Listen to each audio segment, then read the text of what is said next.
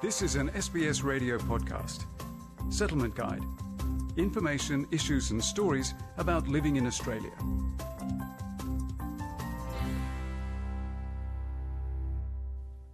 Fire, floods or burglary at your home could see you lose everything. This is why home and contents insurance exists. So how do you find the best policy for your needs? Audrey Bouget has the story. If you want to protect your home and possessions against damage or theft, home and contents insurance is very important.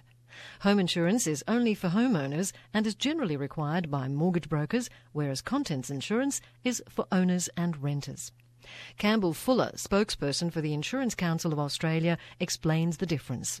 Contents insurance covers what's inside the property, so it covers the financial cost of repairing or replacing personal possessions and furnishings. So that could be curtains, furniture, white goods, music equipment, televisions, computers, clothing, jewellery, sporting equipment, and even children's toys.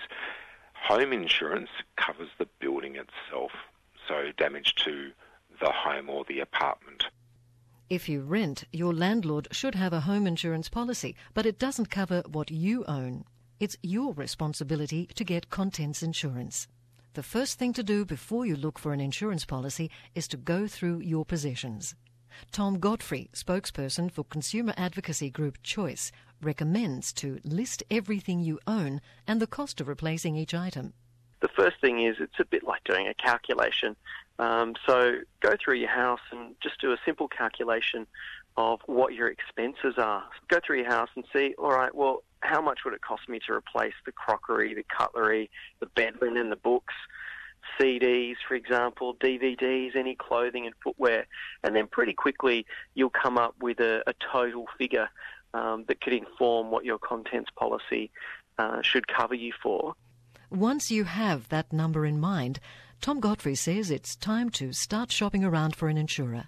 There are lots of ways to get content insurance. There's many insurers that offer it. There are also independent and commercial comparison sites. But the best thing to do, whichever way you go, is to get 3 quotes from 3 separate insurers and then make sure that you match the premium or you make sure that you match what's on offer with each one of them and then go for the one that's offering you the best premium, the best value. The premium is the amount you'll pay the insurer for your policy.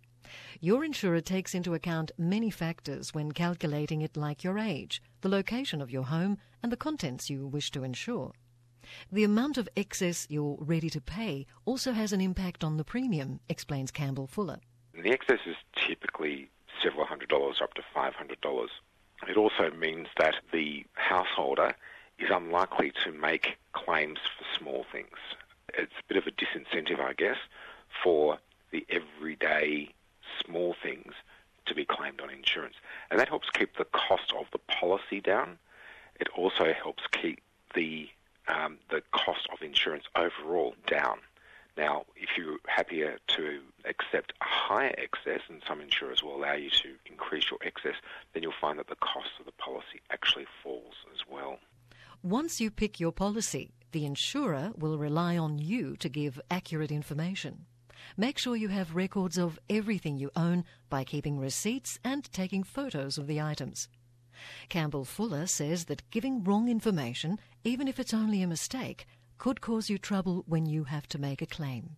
The insurer relies on the customer to provide a lot of the information that goes into determining the premium.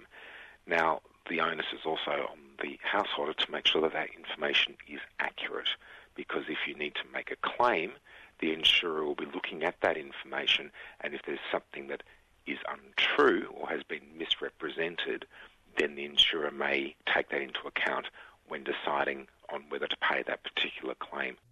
He also insists that it's important to make sure you don't underestimate how much you own and that you update your policy every year. The primary thing is to make sure that you have enough contents insurance. Many Australians underestimate the value of their contents and also forget that each year things change.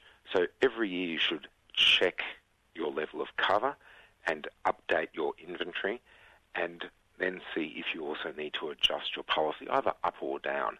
When you're doing that check-up every year, also have a look around and compare prices.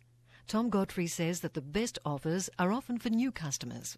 If you have an existing home and contents insurance policy, then it's really worthwhile every 12 months stopping and comparing prices, comparing what's on offer, because we know consumers get slapped with a lazy tax. So new customers tend to get better deals than existing customers who seek to renew every year without comparing prices. Every policy is different. Some cover accidental damage, while some do not. Some will cover a piece of jewellery up to $500, but you might have an expensive ring that needs additional cover. Tom Godfrey advises to read the fine print very carefully.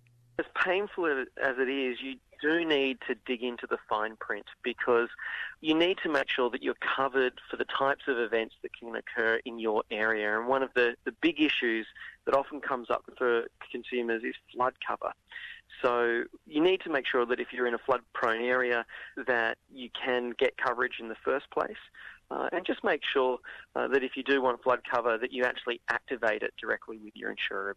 If you need more information about contents insurance, check out the websites choice.com.au and understandinginsurance.com.au, where you can find buying guides, contents calculator and insurer comparators. Feature prepared by Audrey Bouget and read by Margarita Vasileva. This was an SBS radio podcast. For more Settlement Guide stories, visit sbs.com.au/radio.